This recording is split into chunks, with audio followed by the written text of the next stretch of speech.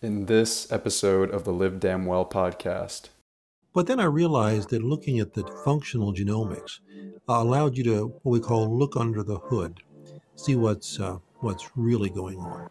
And the genesis of it, when I just started looking at homocysteine, and homocysteine, if it's too high, creates sooner death from all causes. When somebody says this is the diet that's good for everybody, run, because there isn't one. There's scientific evidence that continual exposure to EMF causes superoxide inside the body. Back in the early days of mining, the miners would take a canary along with them. And what they would do is they would watch the canary, because the canary had very small lungs. And if the oxygen would start dropping, the canary would fall over dead. Or they better get out or they'll be next. And that's where that canary in the coal mine story came from. We are seeing many people that are now the canary in the coal mines today that, you run into people all the time. They can't be around someone with perfume. They can't even go down the aisle of the grocery store. So if somebody has genetic weakness in their detox pathways, they're going to be that canary in the coal mine. My name is Jorge Roman, certified health coach and author of Return to Human. My goal with this podcast is pretty simple: to bring you both sides of the story in a world filled with cancel culture, where open conversation seems to be nearly impossible, especially in the sciences.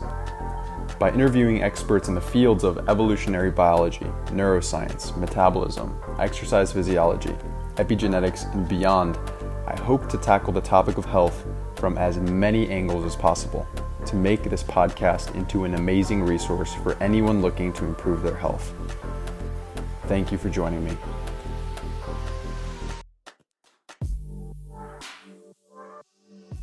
Welcome to the Live Damn Well podcast. My name is Jorge Roman, and my guest today is Bob Miller, a traditional naturopath specializing in the field of genetic-specific nutrition. He earned his traditional naturopathic degree from Trinity School of Natural Health and is board certified through the ANMA. In 1993, he opened the Tree of Life practice, and he has served as a traditional naturopath for 27 years. And for the past several years, he has been engaged exclusively with functional, nutritional, genetic variants, and related research, specializing in nutritional support for those with chronic Lyme disease. Bob, thank you for joining me. Oh, my pleasure. We're going to have a lot of fun today. Yeah, I think so. We're going to be talking a lot about inflammation, oxidative stress, nutrigenetics, which is really something I'm very excited to talk about, because that's how I really, nutrition was how I launched into the health space in general. That's where I began as an athlete several years ago. So I'm very excited to talk about this. It's an emerging field. And yeah, so first, tell me about the work that you're doing at the Nutrigenetic Institute, the Tree of Life, and for the listeners who aren't aware of genetic specific nutrition. Sure.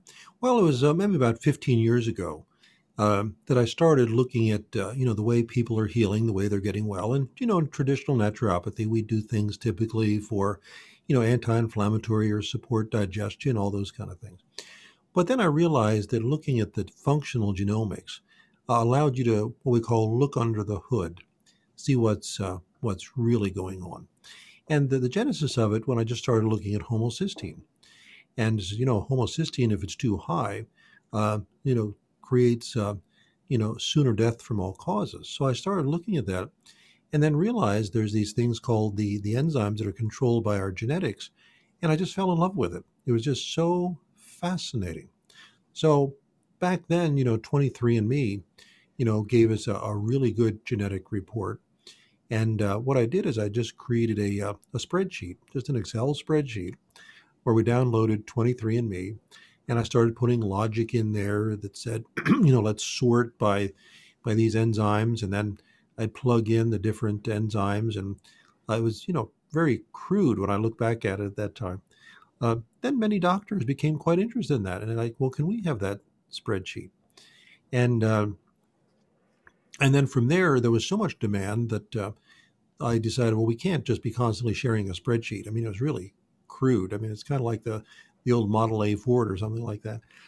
So then I worked with a computer company, and we made our own cloud-based software. so that the 23andMe data could be uploaded. Things were going along quite well until 23andMe came out with their next version of genetic testing. And of course, they made improvements for them, which would be related to better ancestry and more data.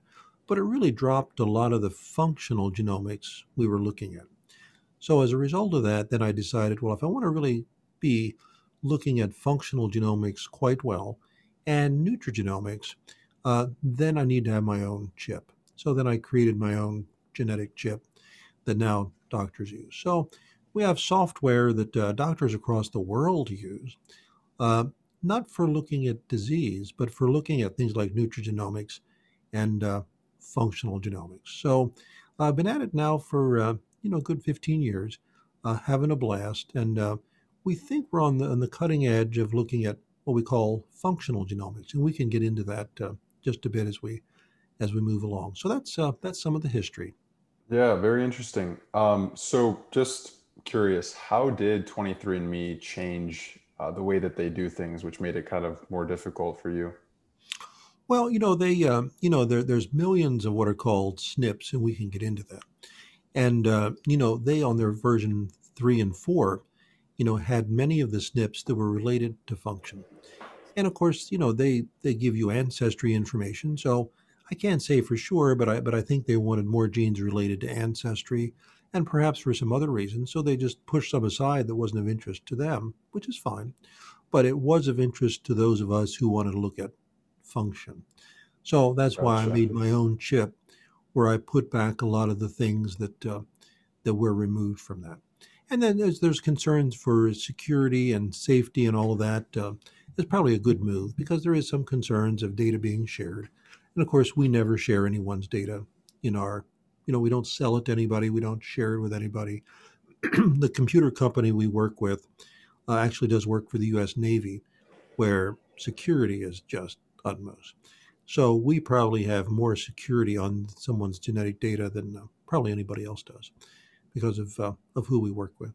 Amazing. Yeah, so that was a perfect segue because I do want to talk about SNPs or single nucleotide polymorphisms next. So tell me about them and their role in genetic specific nutrition. Sure. Well, firstly, let me back up a step. As we know, we're all made out of cells, and inside those cells are something called the mitochondria, the mighty mitochondria, as they sometimes call it. And what a miracle we are. We eat fats, carbohydrates, proteins. We drink water, we breathe air, and we're exposed to sunlight, and everything gets made. I mean, the more I step back and just think about it, it's like, wow, how does it do that? How does that happen? So that happens because something called enzymes will take one substance and they'll pull that substance in, and they'll pull something else in, or maybe two things, and with the cofactor, they'll make something new. Then another enzyme comes along and says, okay, I'll take this end product, combine it with something else, and make something new. So that's how those fats, carbs, proteins, water, air, and sunlight become everything inside the body. I mean, to me, it's just mind boggling how that works. Your hair, your skin, your nails, your neurotransmitters, your red blood cells, they all get manufactured by the body. And that's those enzymes. Now, the reason I started there was because your DNA is the instructions on how to make the enzymes. And I'm sure everyone's seen DNA that looks like a ladder that twists. Okay. And that ladder that twists, on the one side, you get what's called a nucleotide from mother, on the other side, nucleotide from father. So at the moment you were conceived, when that sperm and egg went together, boom, your genetic pattern was made. Doesn't change. And 50 years after you're gone, if there's tissue left and someone measures it, it's going to be the same. Now, people argue that the expression of the genes are affected by environmental factors and cofactors. Yeah, yes, but that actual blueprint of how your body makes the enzymes never changes. So these nucleotides, interestingly, there's only 4 of them, and they're abbreviated A, C, T, and G. Now, let's go back to those enzymes. Enzymes take one thing, make it to another. If that enzyme's not working at 100%, that enzyme is not going to take that one substance as effectively and take it into the next. So we call that, when we have an enzyme deficiency, a SNP, single nucleotide polymorphism, or sometimes it's called a mutation or a defect.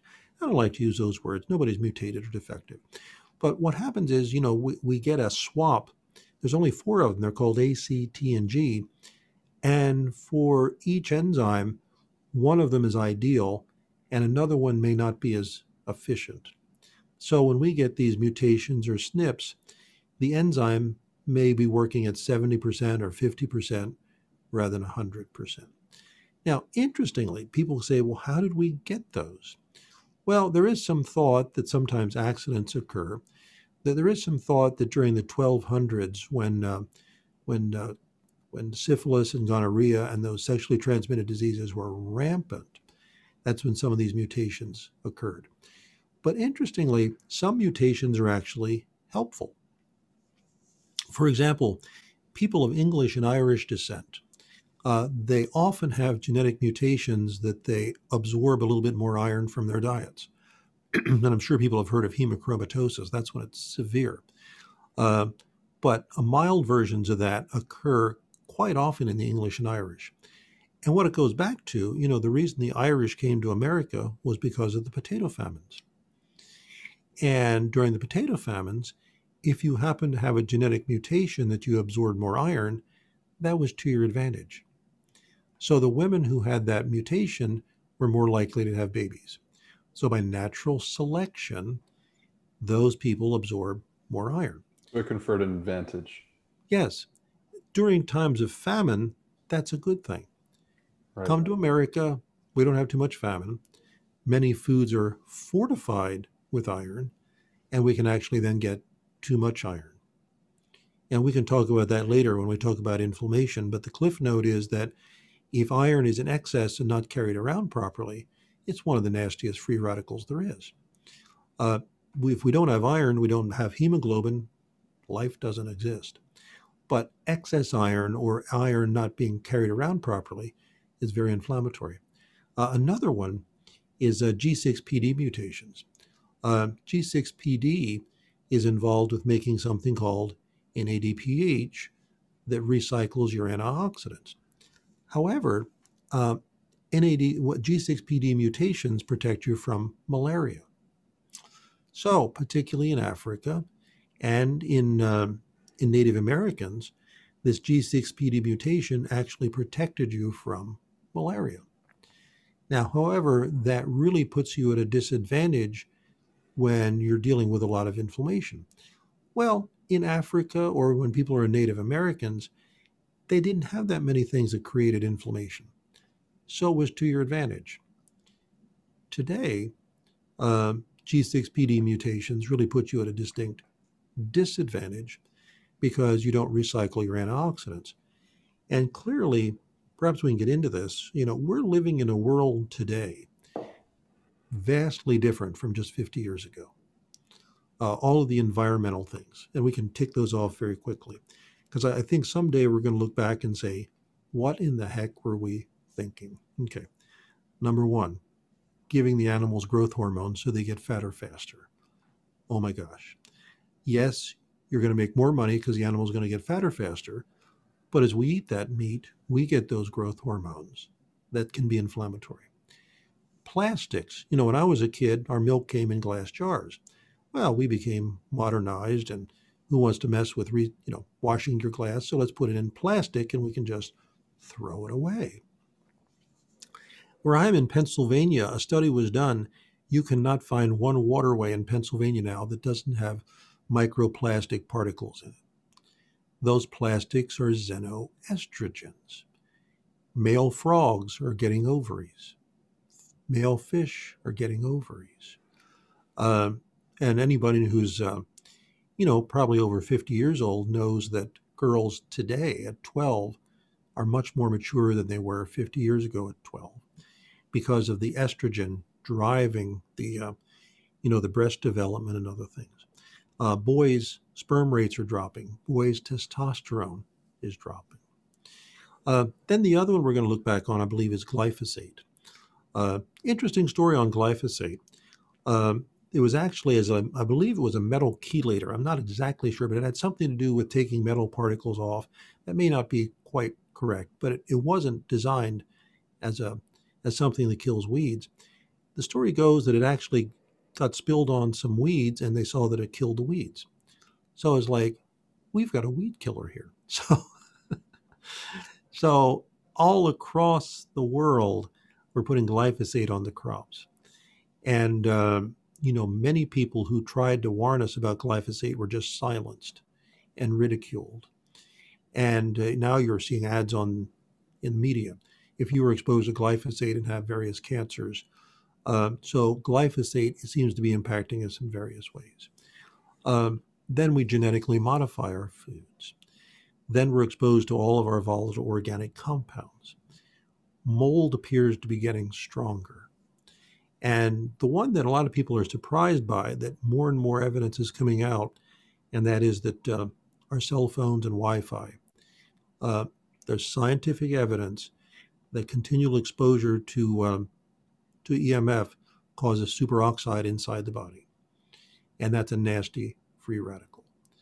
So we've done a lot that we're going to look back. Oh, the other one is I'm glad to see that you have wired earbuds on, because when people have these wireless, we're going to look back someday and say, what were we thinking? Just getting bombarded with radiation. Yeah, putting radio transmitters basically inside our heads. Seriously? We're going to look back on that and say, oh my God, what were we thinking? Absolutely. Yeah.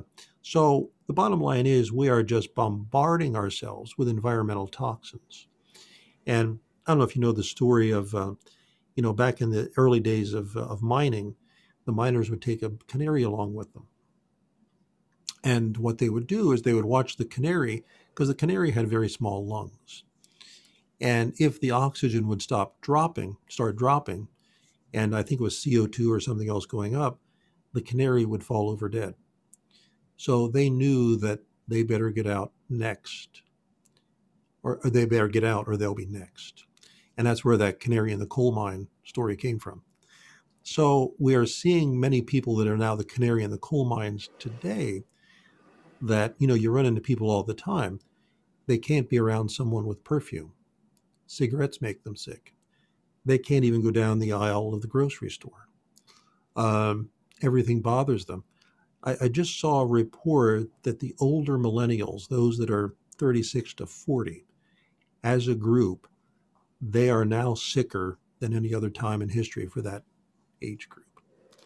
Autoimmune disease, chronic illness, and when I was a kid, we used to call it adult onset diabetes. Now, 6 and 8-year-old kids are getting diabetes. So autoimmune and diseases are going up rapidly, despite, many improvements in medical care, but I believe it's related to environmental toxicity. And those who have functional weakness, so if anybody's wondering why I'm going down that rabbit hole, it's coming back to functional weakness. So if somebody has genetic weakness in their detox pathways, they're going to be that canary in the coal mine that gets sicker from mold. I see this all the time. 2 people live in the same house. One person is sick as can be from the mold, and the other person says, "You're imagining things, I don't feel a thing. This must be in your head." But the problem is the one person has good detox capacity, the other one doesn't. So that's how our genetics impact us. Because when we get those SNPs that impact how we might make more inflammation, and we can go over that, or how we might make less than optimal antioxidants, then that just sets us up for an inflammatory condition. The changes, the traditional naturopath talked about the internal terrain, or the milieu, the internal environment of the body. If we go back in history, Antoine Béchamp is the guy who said it's the environment of the body that creates illness.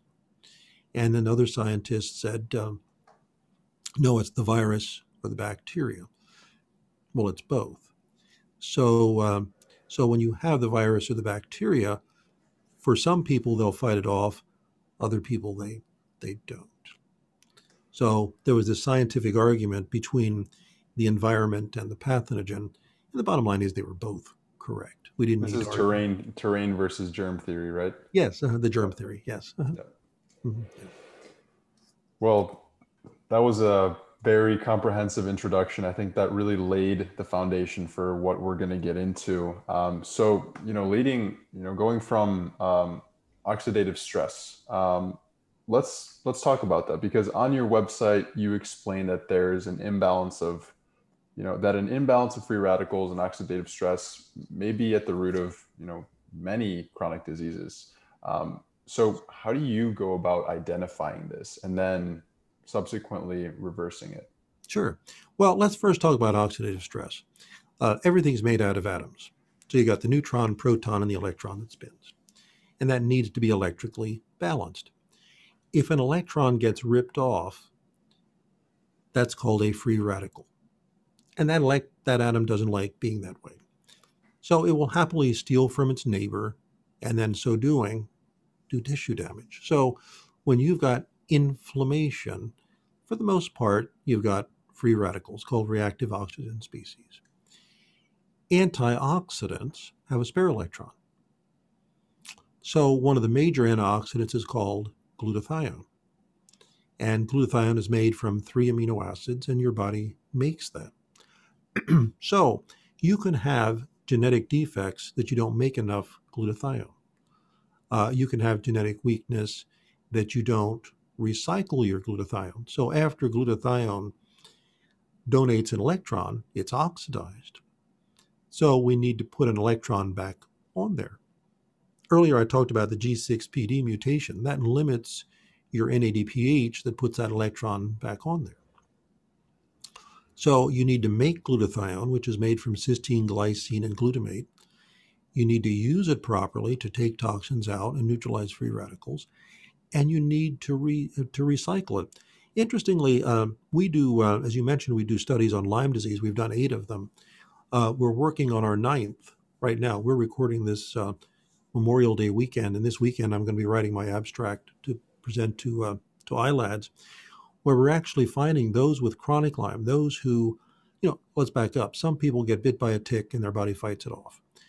Others do 1 round of antibiotics and they're fine. And then there's other people that are struggling for years, and they're seeing the best Lyme doctors, and they're getting the best antibiotics and the binders and everything else. They can't seem to get over it. Those are the ones we're studying. And we'll be possibly presenting this at the ILADS in September, that those who have this chronic condition many times don't effectively recycle their oxidized glutathione to the reduced. And we have the Nutrigenic Research Institute that looks at these things, and that's who will be presenting this data. And we're finding those people that are really struggling are the ones that oftentimes don't take their oxidized glutathione back to the reduced.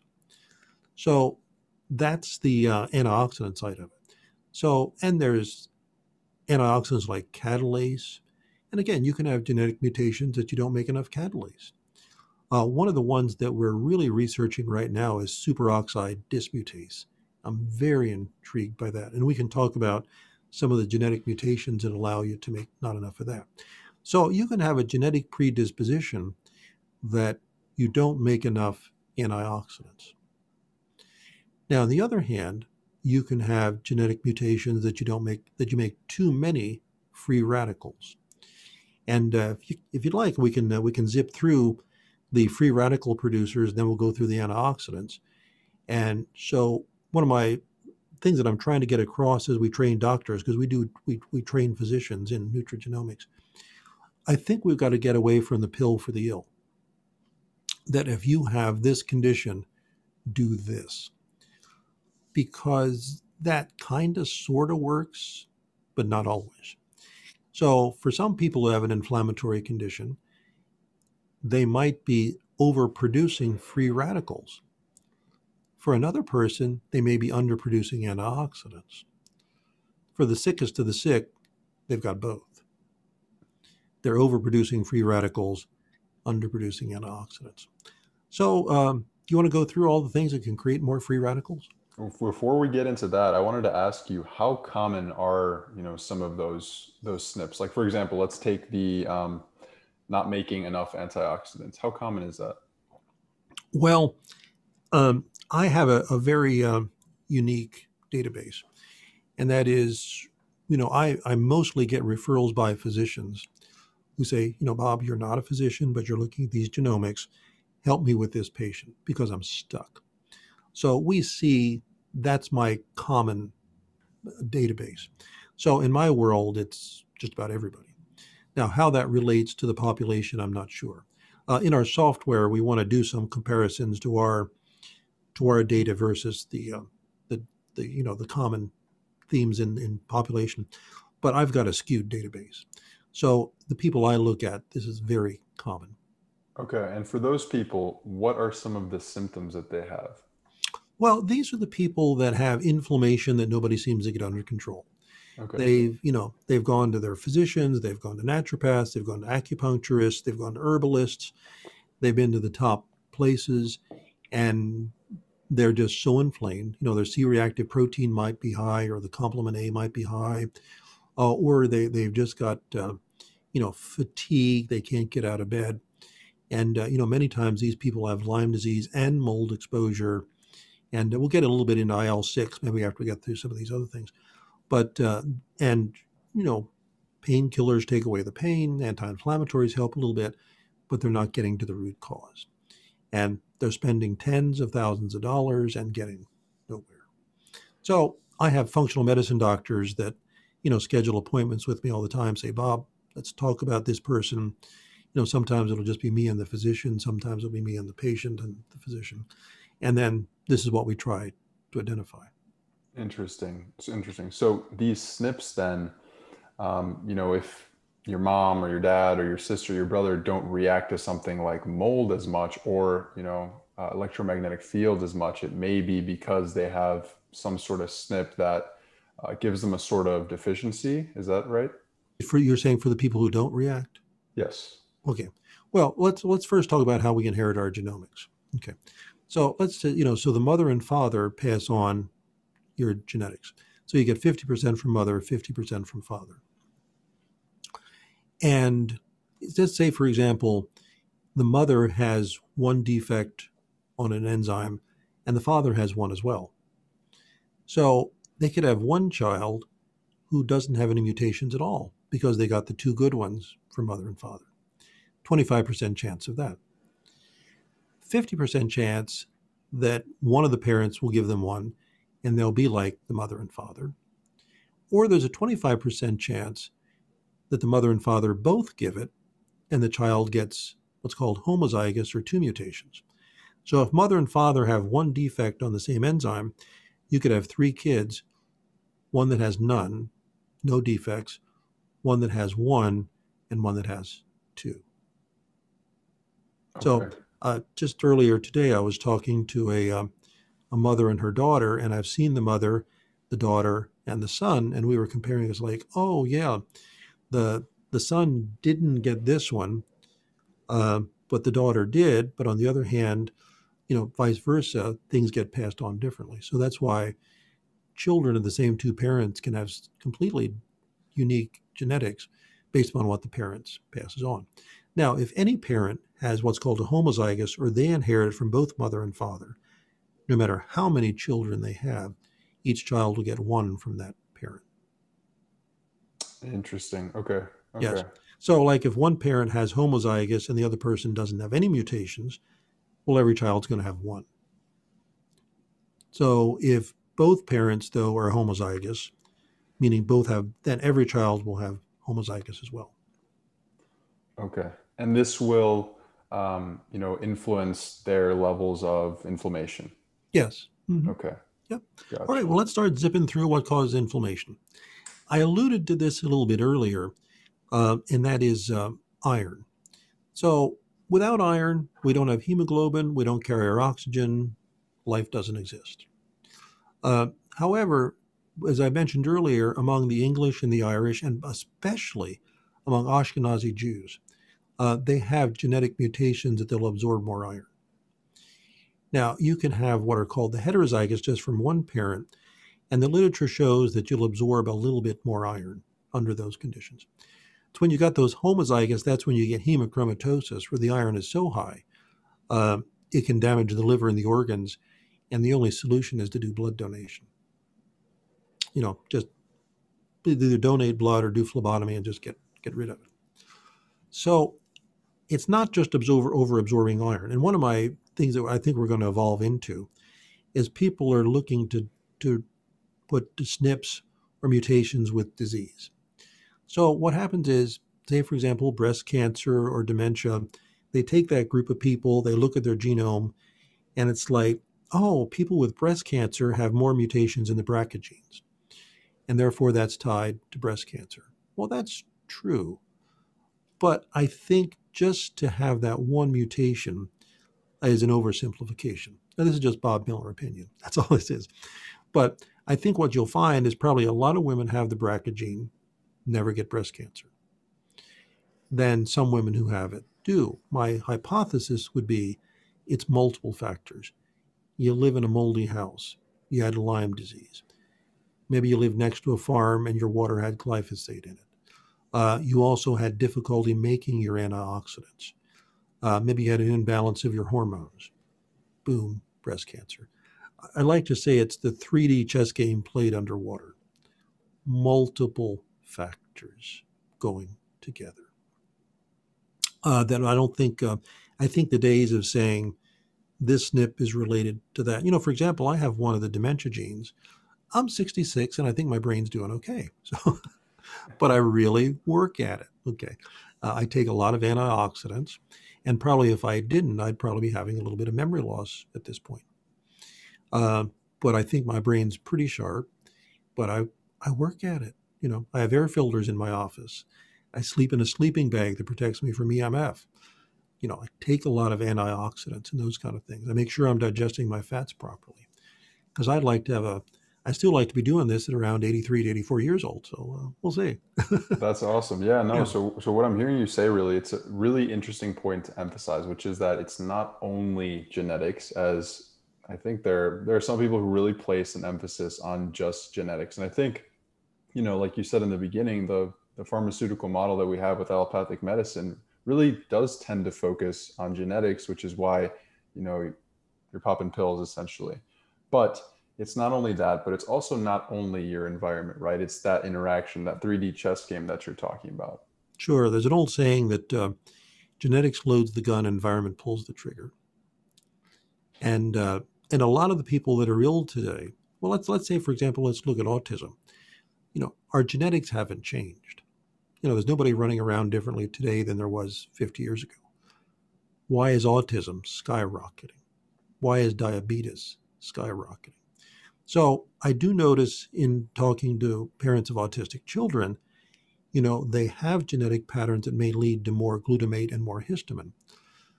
But I would pretend that 50 years ago it wouldn't have mattered.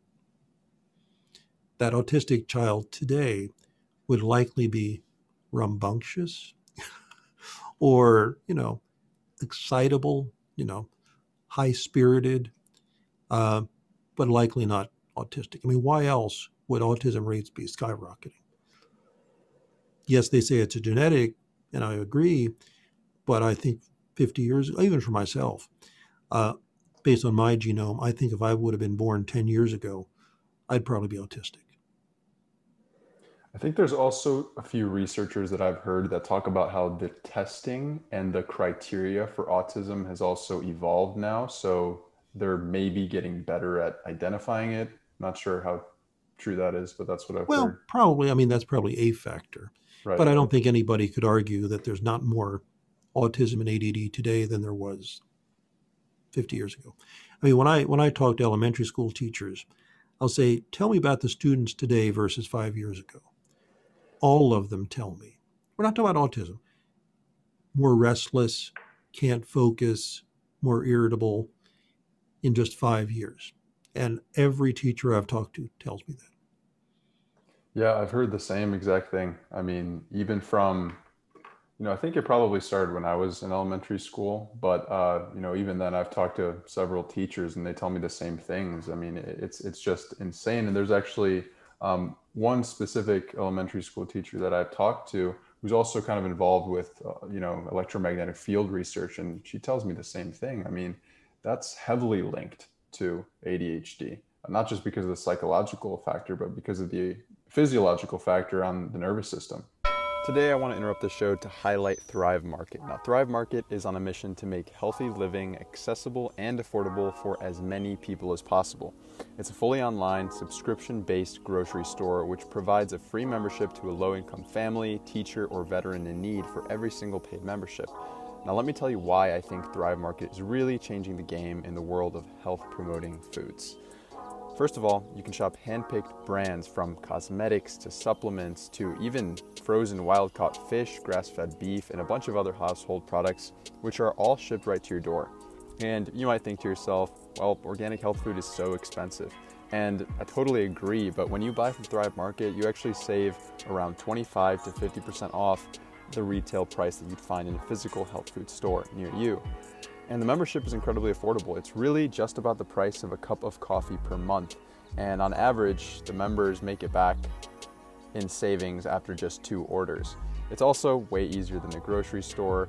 They make it so easy to shop. It's all online and ships right to your door, and you can sort the entire catalog by non-GMO, organic, vegan, gluten-free, paleo, sustainably farmed. Personally, my family has been ordering for Thrive Market for several years, and we really can't recommend it enough. So if you want to make eating healthier not only more affordable, but convenient and delicious, try Thrive Market risk-free for a month. Using my link, I get a commission, but you also get a discount, so it's a win-win. And you'll get a gift of up to $24 in value when you use the link. And if you don't like it, no worries, you'll get a refund of your membership. The link is in the description. Hope you give them a try. Now, back to the show. Absolutely. I mean, you can find published literature, not just some, tin hat running around saying something, that EMF increases superoxide free radical. I mean, the experiments were done. This isn't theory. This isn't speculation. EMF increases superoxide.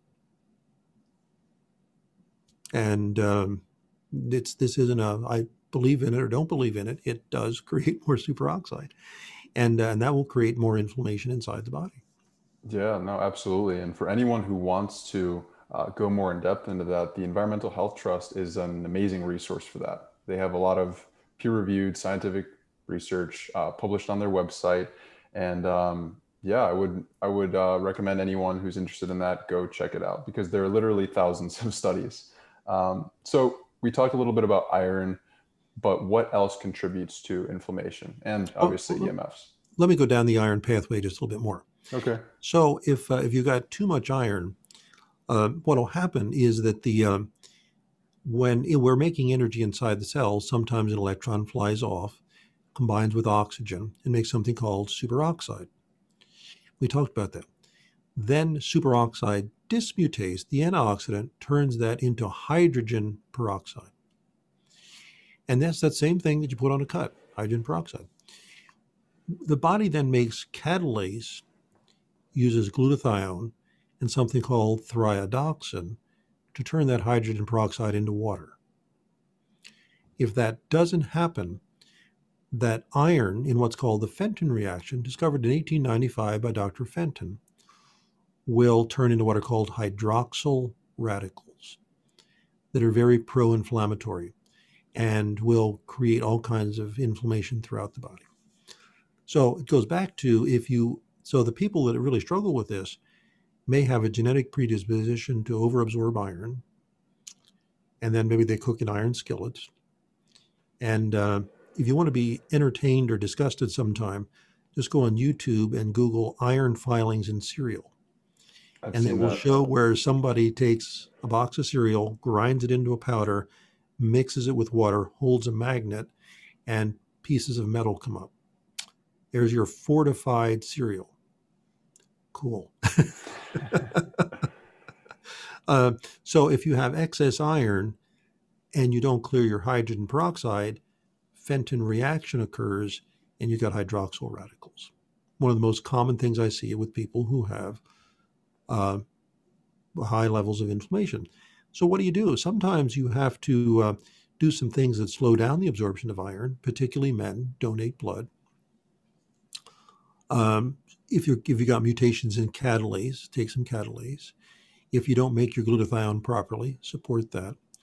If you don't recycle your glutathione, work on that pathway. So again, we're not looking at a disease or treating a disease, we're supporting the function. Okay. Now let's move on to the next one, nitric oxide. If you Google nitric oxide Nobel Prize, you'll see that there was a Nobel Prize given for the research into nitric oxide. It's a gas that's a vasodilator. Okay. Low nitric oxide is going to relate to things like hypertension and other inflammatory conditions. Lack of nitric oxide is related to erectile dysfunction in men. And of course, I'm sure people have heard about people who carry nitroglycerin with them.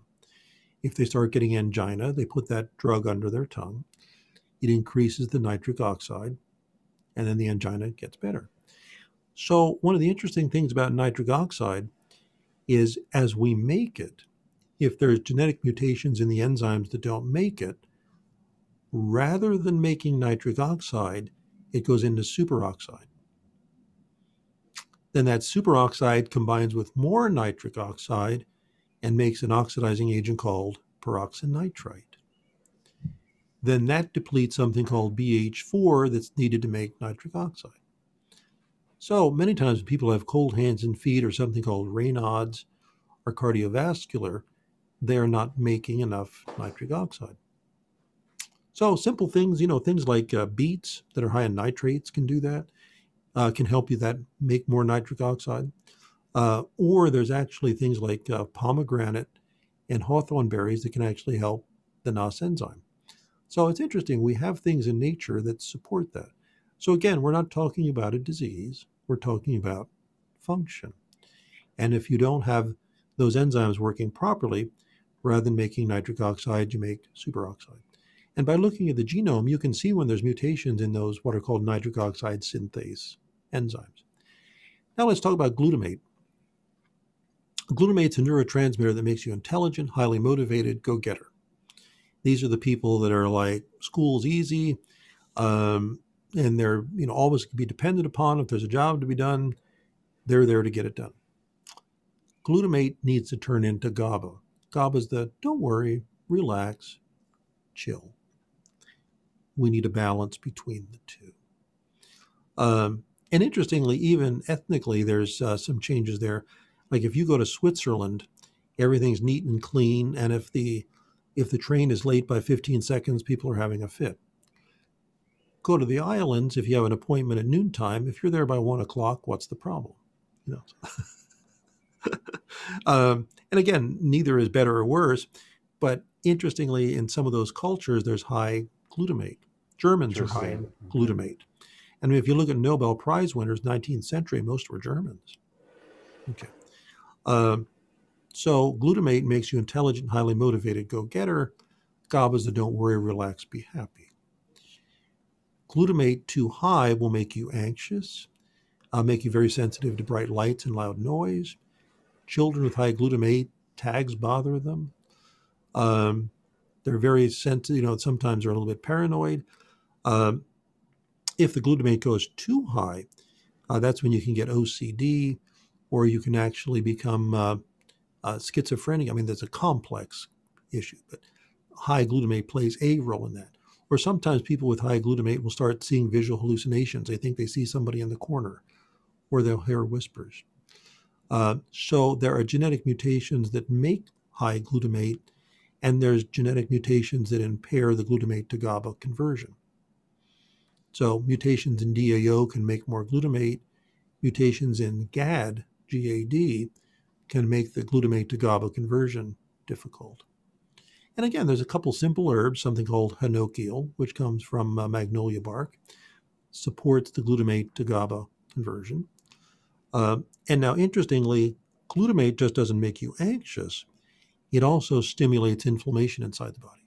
So glutamate, high glutamate seems to be associated with high anxiety Hmm. or high stress. Hmm. And so would that be, I guess this is probably multifactorial answer, but would high amount of glutamate be due to an overproduction or an inability to, convert it to something else? It can be both. It can be both. You can have mutations in a DAO enzyme that makes more glutamate, and you can have mutations in the GAD enzyme that doesn't turn glutamate into GABA. Now, glutamate's also quite interesting. It also turns into energy, succinyl CoA. So you can actually even have mutations that you don't turn glutamate into energy. Glutamate also is one of the cofactors for glutathione. So you can also have genetic mutations that the glutamate doesn't go into glutathione. And glutamate also goes into glutamine, an amino acid, and you can have issues there. Yeah, glutamate's very complex. And then unfortunately, what happens is, a lot of people uh, think, well, I'm going to improve my health, I'm going to do bone broth.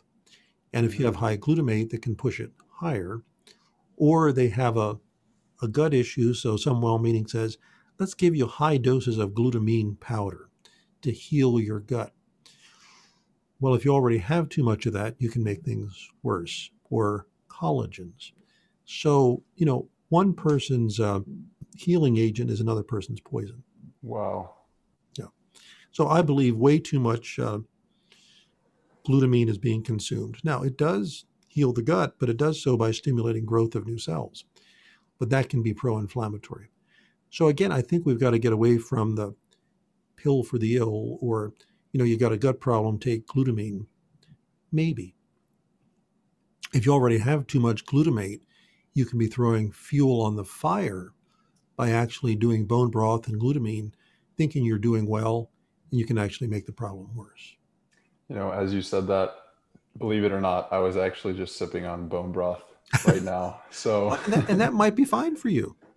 Yeah, right, right. that might be fine for you. If you don't have a glutamate issue and you don't have a histamine issue, that can be just fine.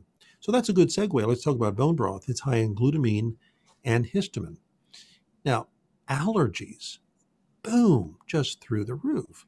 So people are swallowing antihistamines by the bucket load. So histamine is not bad. We need it. It's part of our protective mechanism. It actually, at the right levels, can help you sleep. But in excess, histamine will actually drive inflammation. So that's why people get the runny nose, the itchy eyes, the sinus congestion. But histamine can also affect the skin. Oftentimes people tell me, well, I don't have any allergies, so I don't have a histamine problem. But histamine can affect the cardiovascular system, can affect the gastrointestinal system. That's my own personal issue that I deal with. Histamine affects my gastrointestinal system. It can affect us in so many ways. So people take antihistamines, which block the receptor site. They work beautifully at suppressing the symptoms. Uh, but one of my questions is, well, if you block it from going into there, then where else does it go and what else does it do? So I believe one of the things we're seeing in our country right across the world is overproduction of histamine. And let's not go too deep in the woods, but there's an enzyme called NOx, NADPH oxidase, one of my favorite enzymes. Favorite from a standpoint, I think it's a problem. So when we are faced with a pathogen coming into our bodies, I mean, what an amazing immune system we have. The immune system says, you don't belong here, dude. Let me create some superoxide, mast cells, and histamine and take you out. If we didn't do that, life wouldn't exist. We'd be dying of infection. However, I believe environmental factors are overstimulating that NOx enzyme. And, when I talk to doctors who've been practicing more than 20 years, when I do my training for physicians, I'll say, okay, for those of you who practiced 20 years ago, how much mast cell activation did you see back then? It's like, we didn't. How much do you see now? Majority of people are coming in. This is not like the functional medicine doctors. The majority of the people have mast cell activation. So mast cells are white blood cells that protect us. They're our friends unless they're overactive. And we're just seeing so many people now with these mast cells being overactive, and it causes inflammation in the body, including creating histamine. And then there's multiple enzymes. We make something called dynamine oxidase that degrades histamine. Some people have genetic mutations. They don't make enough of that. We have an enzyme called HNMT, histamine N-methyltransferase, that degrades histamine. Some people have mutations there. MAOA, MAOB. There's what are called the UGT enzymes that do something called glucuronidation, a phase 2 detox. Sometimes people have mutations there. They don't clear the histamine. That histamine, interestingly, then stimulates a cytokine called interleukin 6. And guess what it does? It makes more mast cells and more histamine. And you're on one cute little merry-go-round that just keeps spinning around. But then that IL-6 also makes more superoxide, more peroxynitrite. So when we look at someone's functional genomics, we look at, are you not producing enough DAO? Is your HNMT enzyme not doing its job? Is your glucuronidation not doing its job? Then there's ways you can compensate for that. And are the approaches to limit high histamine foods and histamine producing foods? And is there also a way that can be a strategy? Yeah. Okay. Yeah. Okay. Yeah. And unfortunately, there's some people that, again, think that this is good for everybody. So sometimes people will recommend fermented foods to heal the gut. And the idea is that it supports the probiotics and the biome. Absolutely correct. Unless you don't degrade the histamine. So I have seen so many individuals trying to get better by going on like a GAPS diet or something like that, and they made themselves worse. So again, we got to get back. When somebody says this is the diet that's good for everybody, run, because there isn't one. So for some people, they gain their health back by severely reducing high histamine foods. Now, if you have enough DAO and your histamine pathways are fine, go ahead. Enjoy your sauerkraut and kombucha and miso and all those kind of things, because it probably does help the gut. But if you're overproducing histamine, you don't make enough of the enzyme that degrades it, your detox pathways are not working, histamine foods is your worst enemy. So again, one person's medicine is another person's poison. So that's another area we need to look at, because high histamine will drive systemic inflammation throughout the entire body. Gotcha. Now, this is probably something that nobody's heard of, and that is called the heme cycle. And that is where the body takes glycine, an amino acid, and they take succinose-CoA from the Krebs cycle, and they go through 8 steps. And the bottom line is to set you up so that iron can go into your heme, for your hemoglobin. And heme is also responsible for many of your phase 1 detoxes. So if we have genetic mutations in any of those steps, what can easily happen is what are called porphyrins will block the GABA receptor sites, and these people are anxious as can be and inflamed. And these are people who get hangry because they need a constant source of fuel. So these people just crave food and many times become alcoholics because they need that sugar to feed that pathway.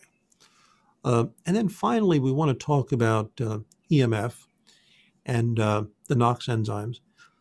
Interestingly, there's a gene called calcium voltage channel gate. And what it does, it sits on the outside of your cells. And what it does, it regulates calcium going into the cells, which we need. It's stimulated by voltage. We are electrical beings. That's why when somebody gets a severe case of diarrhea, you can have, especially children, you can wash out your electrolytes and you're in trouble. So we are electrical beings, and we do send an electrical signal to put calcium into the cell. When there's mutations on these calcium voltage channels, the gates allow too much calcium to come in. And make a long story short, it creates more superoxide, more peroxynitrite, and more inflammation. So these are the people that when they're around EMF, and I've spoken to many people that they can tell when they're being exposed to EMF, they can feel it. And of course, they're many times condemned and criticized. You're crazy. This can't hurt you. This cell phone, well, that's nonsense, kind of stuff. But they actually do feel it. And then sadly, despite the fact that they're sick, they're ridiculed for it. Or people that are exposed to mold because mold stimulates inflammation. And they complain that, oh, I'm sick in this house. And it's like, oh, it's nonsense. It's all in your head. You need to see a psychiatrist. So, and I don't, I will admit there are some hypochondriacs, so I'm not dismissing them. But many of the people who do have reactions to these things, they really do. They're not making it up. One of my favorite sayings when I do health coaching consultations is, I have 4 important words for you, and that is, it's not your fault.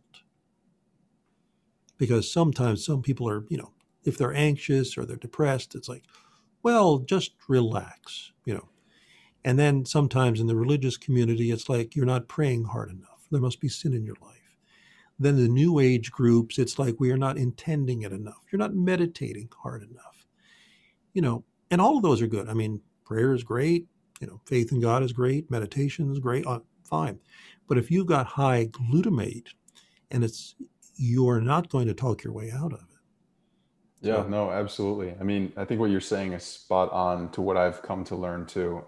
It can't just be, a mental thing. It's great if you're doing something like, I don't know, cognitive behavioral therapy, if that's what you need, but also working on the physiological piece, because if your glutamate levels are high and you're trying to will yourself to not be anxious, I found that to me, that doesn't really work. No, it doesn't. And then you beat yourself up. So then it's like, well, I guess I don't have enough willpower. I guess I don't have enough faith. I guess I'm not a good meditator.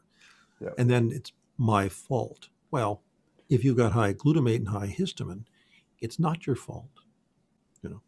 I make people laugh. I say, I wish I could give you a syringe of glutamate and histamine, shoot these in these people's butts and say, now tell me about just, willing yourself out of this. That always makes them laugh. And it makes them feel good. They're so thankful when they're told it's not your fault. Now, again, stress and anxiety, I'm not a psychiatrist. There's many, many causes. So I don't want to say that everybody who's stressed has high glutamate and high histamine. That would be, improper to say that.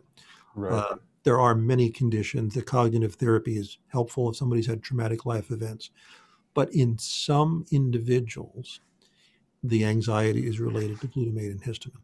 And I've seen many people cut some of the high histamine foods, take a DAO enzyme, and they're a new person. Now, that's not the solution for everybody. Right. Again, we can't say this works for anxiety. We've got to have personalized care. And so you achieve that by doing the testing. Right. Look at the genome. Yes. Right. Mm-hmm. Yeah. Okay. So I think when I started out, it was like, you look in the book, oh, do this for arthritis, do this for that. And now I'm to the point of let's look at the person. And and I think that's going to be the future. We're on the verge, I believe, of personalized care. I mean, we're just infancy of this, that we need to look at the person as an individual, not as a cookie cutter, do this for that. Absolutely. I mean, it really comes down to bio-individuality. And I think stuff like the food pyramid, recommendations for everybody is something that we desperately should get away from. Absolutely. Now, you ready to move into the antioxidants? Yes. So to clarify, all of those things that you listed are things that either increase inflammation, they drive histamine, and they drive interleukin-6. Is that right? Mm-hmm. Yes. Okay. Yeah, perfect. Let's get into the antioxidants. Let's get into the antioxidants. And there's something called NRF2, NRF2, nuclear transfactor anthroid 2. That's why they call it NRF2. And I'm fascinated by NRF2. So what happens is that I often give the analogy, think of a sprinkler in the system, in the ceiling. So if you have a sprinkler in the ceiling, there's a heat detector and there's a valve. And there's a water pipe behind that with water. And it sits there and does absolutely nothing unless there's a fire. And if a fire starts, the valve opens up and squirts out the water. Now, again, what a miracle the body is. We sense when there's high levels of inflammation. And something called keep one is kind of like the valve that's shut because it holds on to NRF2. And NRF2 sends a signal to all the genes that make, utilize, and recycle glutathione. It also is involved with the recyclers. It's also involved with glucose metabolism. It's involved with phase 1, 2, and 3 of detox. NRF2 is a central component. It balances autophagy and mTOR, the cleaning of the cells and the growth of the cells. And KEAP1 holds on to NRF2. So you can actually have genetic mutations in the KEAP1 that actually makes the KEAP1 stronger, meaning it holds on more tightly. So that when inflammation comes along, it's like, inflammation? What inflammation? And it doesn't relieve the NRF2 to go do its job. You can also have mutations in NRF2, that the NRF2 is not as robust. Just, Bob Miller observing, because I do functional health coaching 9 to 11 hours a day, 6 days a week. For people who have a lot of mutations in KEAP1 and NRF2, these are the folks that have unresolved inflammation, that nothing is working. And interestingly, there are nutrients that will support NRF2. Something called hepcidin. There's a product made from astragalus called paractin, milk thistle, turmeric. All of those push that NRF2 a little bit to make it move its antioxidants. Studies have shown that the higher the NRF2 in a mammal, the higher the average lifespan. So when you look at bats and rats, despite the fact that one crawls and one flies, they're very similar. But I believe the NRF2 is stronger by a factor of 4 in the bats, and it lives about 4 times longer. So there's a direct linear relationship between NRF2 activity of the animal and how long it lives. So some people don't turn on NRF2, so to speak, as well as others? Yes. Okay. Yes. And then if you combine that with mutations maybe in how you make glutathione, then that, again, it amplifies. So again, I think when we look at what is the SNP, like one of the things that drives me crazy is, oh my God, I got MTHFR, I need to take methylfolate. Maybe not. We can get into that. But we simplify things of, oh my gosh, I've got MTHFR, therefore I need to do this. And they feel great for around 10 days, and then they crash. Why does that occur? Well, I'll tell you what, let me go move on to NADPH, and then I'll come back to that. So one of my favorite subjects is NADPH. So what happens is when your glutathione becomes oxidized, it needs to be recycled. NADPH is what puts that electron on to recycle it. NADPH is needed to make nitric oxide. It's critical. And we can have genetic mutations like the G6PD that we spoke about, NQ01, that we don't make enough NADPH. Okay. Or this is a phrase that I've actually coined a couple of years ago, the NADPH steal. So what happens is the NOX enzyme that we spoke about earlier, that creates an inflammatory burst to kill the pathogen. Again, we didn't have that, life wouldn't exist. It's good unless it's in excess. Now, what's interesting, NADPH is what's used to recycle your glutathione, help you make your nitric oxide, do all these good things. But the NOX enzyme uses NADPH to make free radicals. So the same NADPH was an electron donor, can recycle and knock down inflammation or be used to make inflammation. I found that quite fascinating. Bob Miller hypothesis only. Okay. I thought, why would nature do that? Now, here's just the Bob Miller hypothesis. So this in $3 will get you a cup of coffee. But I think when we have an infection, we want to have inflammation. We tend to think of inflammation as being bad. But when we have a pathogen to fight, we want those bullets to fly. We want to kill. So wouldn't it make sense that nature would have us that when the battle's going on, we slow down the antioxidant production? Because we want free radicals to kill. So we tend to be simplified. Antioxidants good, free radicals bad. Kind of.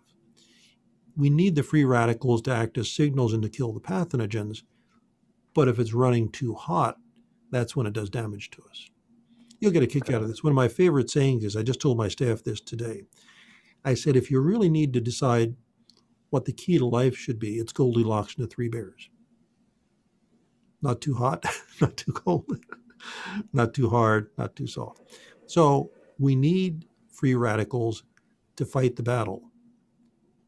But if the army turns against the citizens, we have a problem. That's what autoimmune disease is. Right. So I believe that environmental factors are overstimulating the NOx enzyme excessively.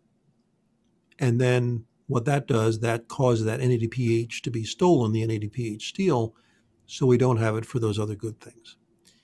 Now, what we've been observing in our research is that those who have NOx enzymes upregulated, plus they don't make enough NADPH, these are the folks who have a lot of inflammation.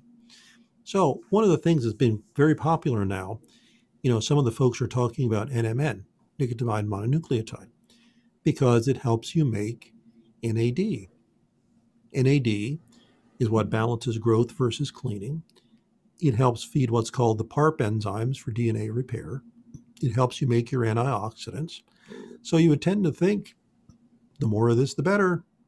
Let's take that NMN. Okay. However, if the NOx enzyme is upregulated, this is where taking NMN actually makes you worse. So again, 3D chess game played underwater. So I've spoken to many doctors who do NAD intravenous, and I've said, how many people are helped tremendously by this? Oh, it's great. How many people you really made them much worse? It's like, well, yeah, sorry, we did. So what can be, again, medicine for one person can be poison for another. The hypothesis, and it's only just that, and that is that if the NOx enzyme is upregulated, NAD can actually turn into more inflammation. Now, back to your question on folate. I don't know the exact mechanism, but this is published literature that if you don't have enough NADPH, folate actually becomes inflammatory. So you have all these people, oh my God, I've got MTHFR. They start taking 3 to 5 milligrams of folate, and they're actually throwing fuel on the fire. Now, clearly, if you're a pregnant woman, get on folate this afternoon because you need that to stimulate mTOR for the health of the baby. But excessively stimulating it can be a problem. So again, Goldilocks and the Three Bears. Methylfolate stimulates mTOR, the growth of new cells. Do we need that? Of course we do. But if we push it too hard, then we're going to weaken our autophagy. mTOR, if I'm not mistaken, is that the upregulation of mTOR correlates with cancer? Yes. Right. Well, mTOR doesn't cause cancer, but mTOR is the growth of new cells. Right. So it stands for mammalian target of rapamycin. If we didn't have that, the sperm and the egg would never become the baby never become the adult, we'd never make new cells. Critical for life. The inverse of that is autophagy, the cleaning of the cells. And so we need to clean our cells as well, take out the old dead cell, because your cells are constantly dividing. That old cell has to be taken out. And that's why when people get older, they get age spots, sunspots, liver spots. That is dead cells that are not cleared out. They become senescent, and then they become actually inflammatory. So it's very important that we have that balance, Goldilocks and the Three Bears. We need autophagy to make new cells. We need autophagy to clean the cells. They need to be in balance. One of my studies on Lyme disease showed that those with chronic Lyme had genetic and environmental factors that put that out of balance. Excessive mTOR insufficient autophagy. So back to the, back now to the mTOR, your question. mTOR replicates cells. It doesn't care whether it's a healthy cell, cancer cell, or even COVID. It replicates it. So excessive mTOR won't cause cancer, but if you have cancer, it may stimulate the growth of it. Even pharmaceutically, they're looking at ways to slow down mTOR as a treatment for cancer. Wow. So the biggest point that I think you're emphasizing is balance, right? We want balance of growth or mTOR and autophagy and, cleaning.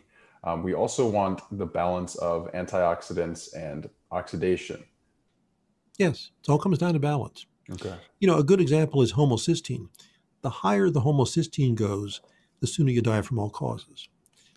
But we need homocysteine to make glutathione. Mm. So if we don't have any homocysteine at all, we don't make glutathione. So there's balance. I mean, another good example is oxygen. Cut off somebody's oxygen supply, they've got 3 to 5 minutes. Breathe pure oxygen every day, you'll oxidize and probably die in a couple of days. Water. That water, you got 7, 8 days before you die. Drink 4 gallons a day, you'll wash out your electrolytes and your heart will stop. Wow. So balance to everything. Absolutely. So in terms of go ahead. I was going to say that the Chinese got that right with the yin and the yang. Right. You can be too yin or too yang, and it's the balance between the two. I mean, some of those ancient ways of looking at things were brilliant. I mean, the Chinese medicine of yin and yang was like, wow, it's amazing the way the body works. Yeah. It's amazing what they could do with, without the technology that we have. They understood these overarching, concepts and themes like balance. Amazing. So now I want to talk to you about a little bit more about the nutrition side of things. So I know we talked about histamine, we talked about some inflammation. Let's talk about a little bit about plant foods and some plant foods that could, be problematic. So are there genetic mutations that could make certain foods like gluten, dairy, anti-nutrients like oxalates a problem? Mm-hmm. Sure. Yeah. Well, let's talk about gluten first. It's in what's in wheat, barley, and rye. And for the most part, think of the word glue. That's why when you get gluten-free, they're crumbly. Okay. Gluten by itself is somewhat inflammatory. But if you've got good gut health and all, you can handle the gluten just fine. But there are genes called the KIAA1109s that really predisposition someone to gluten intolerance. And of course, the severe form is celiac disease. So it's usually double mutations on the KIAA that make someone susceptible to celiac. And then, of course, what we're doing is some people believe that we're making the gluten problem worse by glyphosate. And unfortunately, they used to put glyphosate on the soil in the beginning. Now some people cut the wheat, spray it with glyphosate so it dries faster. So we're getting exposed to more glyphosate. Again, someday we're going to look back and say, oops. Yeah. Let's talk about oxalates. I can't tell you how many people I've talked to who weren't feeling well. And they decided, I'm going to get my act together. I'm going to eat healthy. So let's get rid of the junk food. And what could be more healthier than spinach, kale, beets? I'm on a health binge now. I'm going to get real healthy. And then all of a sudden they're getting worse. They're making smoothies with their spinach, kale, and beets. And it's like, what the heck? I'm eating healthier and I'm getting worse. Okay. So if you take those 3, spinach, kale, and beets, and you look at them under a microscope, you will see there's like little razor blades. They're called oxalates. Okay. And if your gut is doing okay, they just go right through the gut, no problem. And we think from an evolutionary standpoint, if bugs tried to eat them, insects, it killed the insects because it just ripped up their intestinal tract. So the plants that had more oxalates survived. It's amazing, survival of the fittest, and it's fascinating. So these plants that had the oxalates survived, so they're the ones that kept going. So if your gut is doing okay, you do fine on those oxalates. But if you've got a gluten problem or a histamine problem, or you get what's called a leaky gut, so there's what are called tight junctions on the gut. And if they start opening up just a little bit, okay, those oxalates can leak through. So for some people, a massage is just a wonderful thing. For others, it's like, oh my gosh, no, it hurts. Because when those oxalates are in the skin and you get a massage, it's like, ouch, that hurts. Or somebody just gives them a big hug or, plays around and grabs them on the arm. It's like, ouch, that hurts. And it's like, oh, come on, that can't be. Or, pain with urination. So unfortunately, their quest for health backfired on them. Now, again, I'm not against spinach, kale, and beets. They're wonderful foods. But if you eat too much of them and have a leaky gut, it can actually create a problem. And sadly, oxalates stimulate interleukin 6, one of the major inflammatory markers inside the body. Now, genetics will never tell you whether you have an oxalate problem. You've got to do like a Great Plains urine organic acid test to see if you have oxalates. But there are genetic predispositions that if you get oxalates in the body, you don't degrade them as well. So functional genomics is never a diagnosis. It doesn't tell you where you're at or where you're going to be. It gives potential. So if somebody has a lot of genomic mutations on their oxalate degradation, it looks like they've got a gluten problem and a histamine problem, you would likely be high on the potential to have high oxalates. But again, you have to do lab work to see it.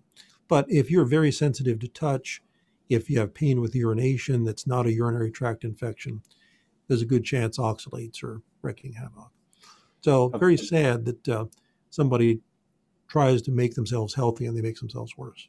Absolutely. I think that's one of the problems with, I think in the past decade, the vegan diet has become very popular. That's probably one of the problems with it because I think there are probably a lot of people now with, leaky gut or intestinal permeability. And, if they're over consuming plant foods, they're getting, lectins, they're getting oxalates, they're getting all of these things that you're talking about that could potentially disrupt their health and actually make them worse. Oh, absolutely. Absolutely. And let's talk about dairy.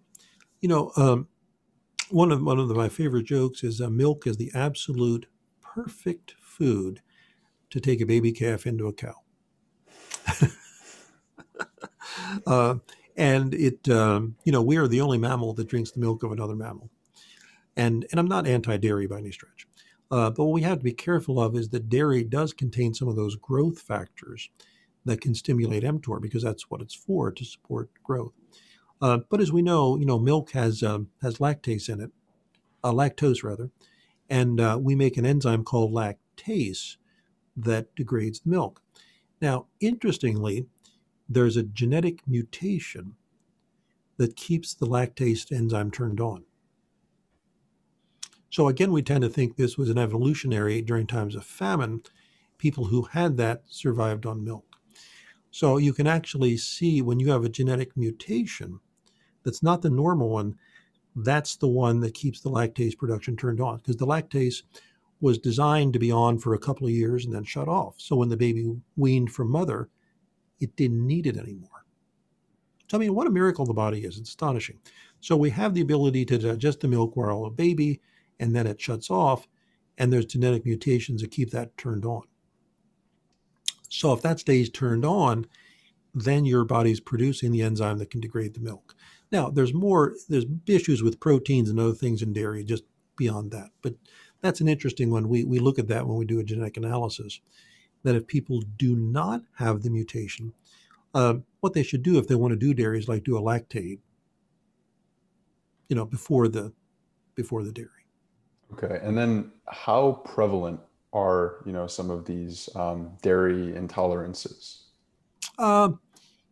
Again, I guess my database is skewed. I do see a lot of people of Northern European descent.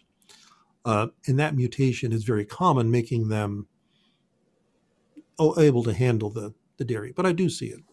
Okay. That the lack of mutation, interestingly, is what makes you intolerant to dairy or less able to break it down. Now, again, if you've got a healthy gut and you don't have any other problems, even without that, you can probably handle dairy okay. But if you've got an already compromised gut, then you do dairy when you don't break it down. The bloating, gas, those kind of things occur with the milk. Right. Now, I want to move into another potentially problematic thing. I know we only have around 12 minutes left. So another problem with, the vegan diet, I don't mean to trash the vegan diet. I think there are certainly ways that you could probably make it as nutritious and nutrient dense as possible. But um, there could be problems with people converting, vitamin A, let's say in sweet potatoes, is different than the vitamin A that you find in liver or egg yolks or animal foods. So how does that play into Sure, nutrition? absolutely. There's a gene called BCMO1, and what that does, that takes your beta carotene, like in carrots, and turns it in the active form of retinol, vitamin A. And you know where I'm going. You can have mutations here that beta carotene to vitamin A is not as robust. So when I consult with physicians, if I see their patient has a lot of those mutations, I say, you know what? Measure your beta carotene and vitamin A. Because sometimes, despite the mutations, it still worked anyway. So genetic mutations is a potential. Now, vitamin A is not only needed for the immune system, but it's also needed for proper use of iron. So if somebody doesn't have enough vitamin A, their iron can be problematic as well. Uh, Interesting. so I don't know if you've ever seen anybody who becomes a health nut and they decide, I'm going to drink a lot of carrot juice. And they have 6 or 8 glasses of carrot juice and they turn orange. These are the people that don't convert their beta carotene to vitamin A. So they thought they were doing good. And I don't know if there's any serious problem with having too high a beta carotene, but we see it sometimes. I'll ask the doctor, I'll say, you know what, check their beta carotene and vitamin A. And many times they're high in beta carotene, low in vitamin A. Interesting. Okay. And are there other micronutrients, any other vitamins and minerals that could be a problem? Yeah, the one that I'm really fascinated with, well, there's a couple. One is B6, Okay. and B6 is critical. But back to Goldilocks and the Three Bears, B6 can be too high, and if B6 is too high, it can create all kinds of inflammation.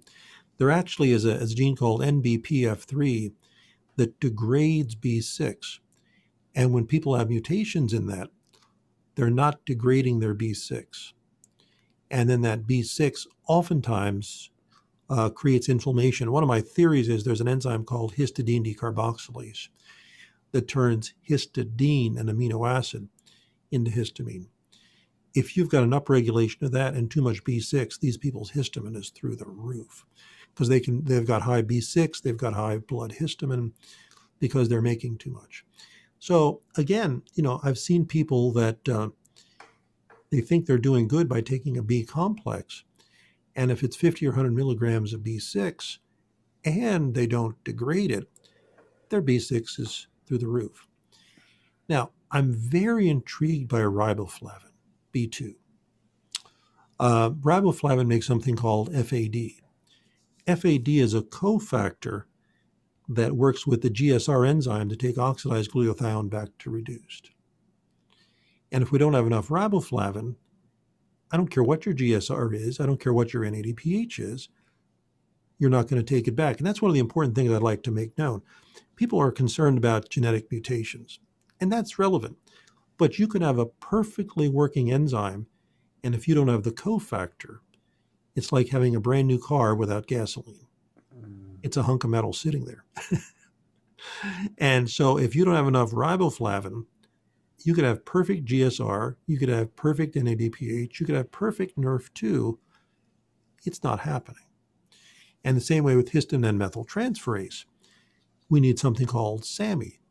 So you could have no mutations on HNMT, but if you don't have that cofactor, you're not going to degrade your histamine. So yes, we have to look at the genome, we have to look at the variants, but it's much more complex. It's the cofactors. So riboflavin makes something called FAD, which is the cofactor to take oxidized glutathione back to reduced, and also the cofactor for the MAOA enzyme, MAOA enzyme to degrade histamine. So if you don't have enough riboflavin, you're going to be inflamed, you're going to create histamine, and you're not going to degrade the histamine, and it could be just a riboflavin problem. So that's why I think it's important to look at the riboflavin transporters. And what I've seen is when people have mutations in riboflavin transporters and they're having all kinds of inflammation and histamine problems, B2 could be the answer. Now, I'm not saying B2 is the solution for high histamine and inflammation. I'm saying for those who have that genetic issue and FAD deficiencies, the problem. Certain contexts. Yes. So that's, and then also thiamine, B1 thiamine also calms down what's called interleukin 6 and mutations there. And then the final one, there's a solute carrier for acetyl-L-carnitine. And acetyl-L-carnitine helps take the fats into the cells for being used. And if you've got mutations in that enzyme, many times fats just become oxidized. So again, there's people that say, oh, we need the good fats. We need the good fats. Well, that's great. But if you don't carry those fats in, or you don't make enough phosphatidylcholine or choline, those fats oxidize. So again, everyone is unique. So when everybody says, eat a high-fat diet and you're going to be healthy, I mean the good fats, not the bad fats. Maybe. For those who say, eat an all-plant diet and you're going to be healthy. Maybe. Okay. So it all depends on the individual. And that's one of the things that I'd like to do with the Nutrigenic Research Institute over the coming years.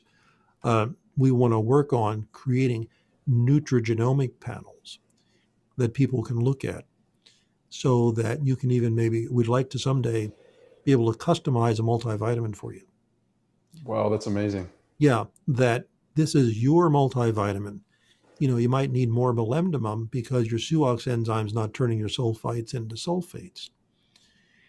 You may not need nearly as much B6 because you may not degrade it. So it's going to be years until we're there, but we'd like to work with some universities and others so that we can put your genome in and say, okay, so a compounding is going to make a multivitamin for you. For example, if somebody overabsorbs iron, the last thing you want to do is give them iron. Okay. Right. If somebody's got too much glutamate, the last thing you want to do is give them glutamine. And if somebody's got mutations in the NOS enzyme, the last thing you want to do is give them L-arginine because that's just going to make more inflammation. So it's interesting in my health coaching, many times, I often say I think I help people the most by taking them off things. Because many times people are like, oh my gosh, I've been shooting myself in the foot. I'm taking all this glutamine, I'm taking methylfolate, I'm taking arginine for my nitric oxide, and they're just pouring gas on the fire. Wow. So something that could be potentially helpful for one person could be highly inflammatory for another person. Absolutely.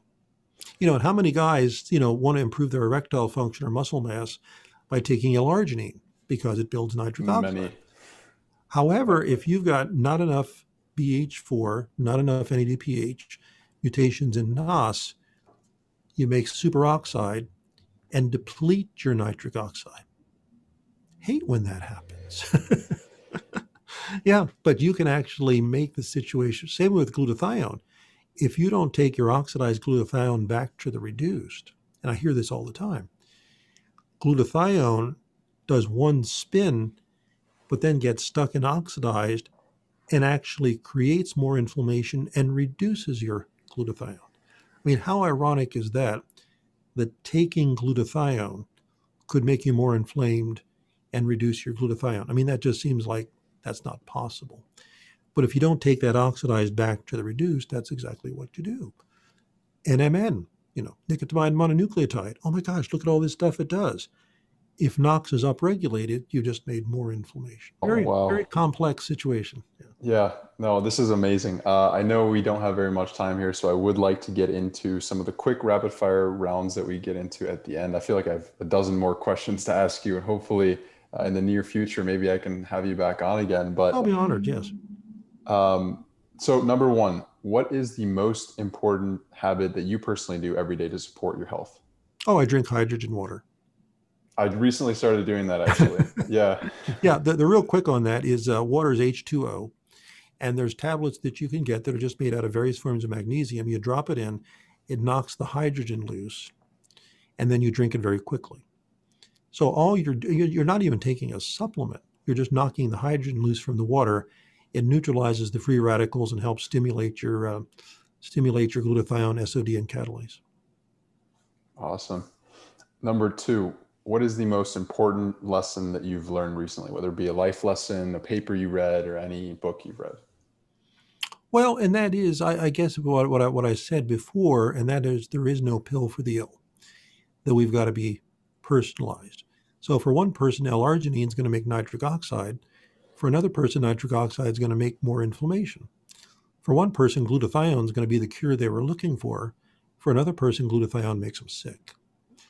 So my life lesson is we've got to get away from do this for that.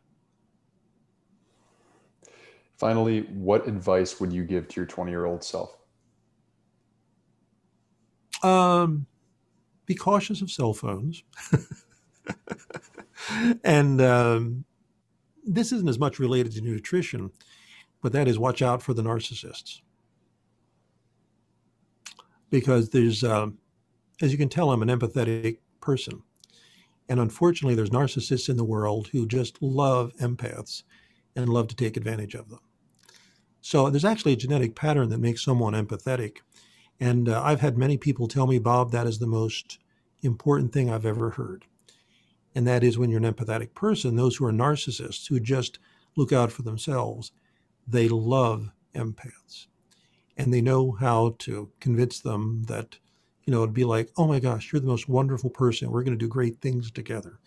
They befriend you. They're masters of manipulation. Then they start manipulating you, trying to get you to do what you want to do. And then when you don't, they play with your brain and make you crazy.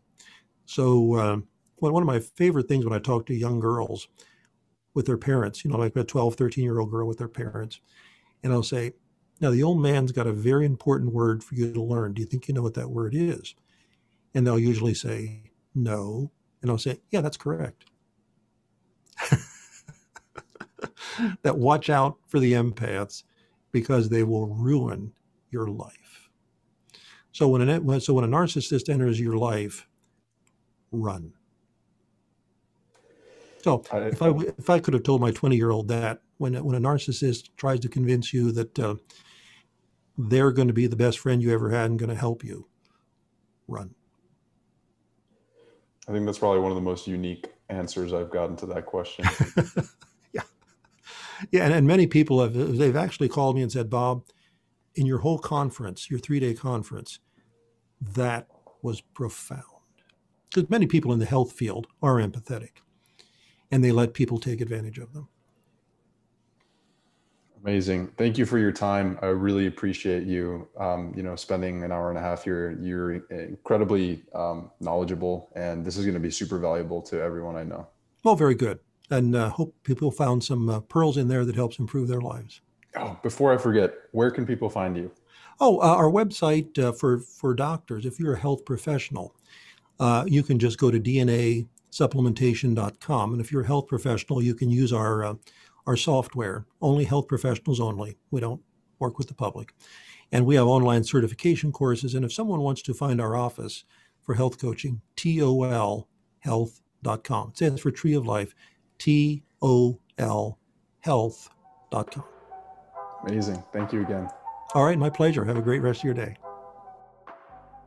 If you like this episode and if you've liked some of my other episodes with other guests, please take the time to review this podcast on iTunes. That would be incredibly helpful to me and getting this message out to way more people.